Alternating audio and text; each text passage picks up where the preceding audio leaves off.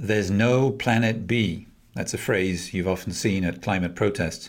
And while it's certainly true, for now at least, that doesn't mean that we can't look to the stars, or at least to space, to provide climate solutions. Peter is our space correspondent on Climate Solutions. Peter, how can space help us to fight and adapt to climate change on Earth? Hi, Matt. Well, space and space-based technologies, basically satellites, are already super important in the fight against climate change. Earth observation and weather satellites, for example, help us to measure temperatures and weather patterns around the world. They also spot forest fires and deforestation, which can have a significant impact on carbon emissions, biodiversity, and basically the planet's ability to store and process carbon. And one day, we may even be able to beam solar power collected by giant panels in space down to Earth. Well, that's in the future. So satellites have a big role to play in keeping track of climate change and limiting its effects, or perhaps helping us adapt to its impact.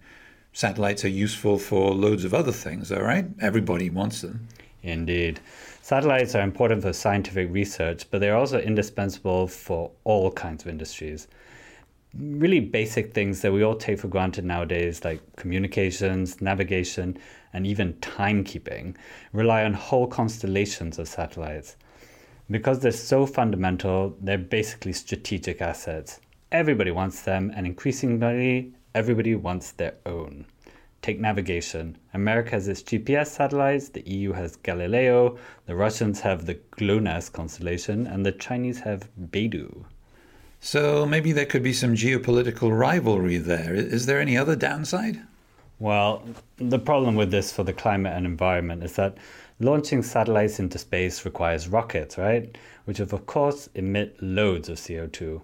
We're talking 200 to 300 tons of carbon per launch, much of it in the upper atmosphere where it has an even greater effect. It's not just a problem at the moment because there are only about 100 or so launches per year, but this is expected to increase tenfold over the next 10 to 20 years. Wow, if only there were a way to get more satellites into space with fewer launches. Oh, but there is, Matt. There is there? Yes. Indurosat, a satellite company based in Bulgaria, makes tiny shoebox-sized nanosats. And it has a great solution that's smart, simple, and cheap. So that sounds great. How does it work?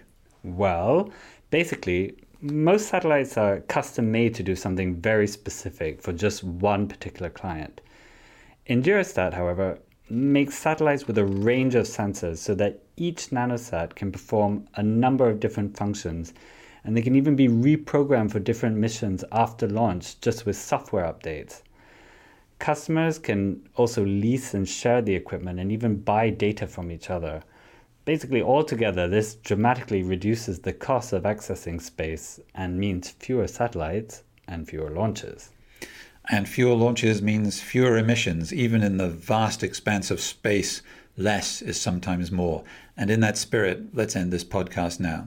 Thanks, Peter. We're reporting on a new climate project every week on Climate Solutions. They're all different, but each of them will make you look at the solutions to climate change in a new way. Subscribe so you don't miss any of them.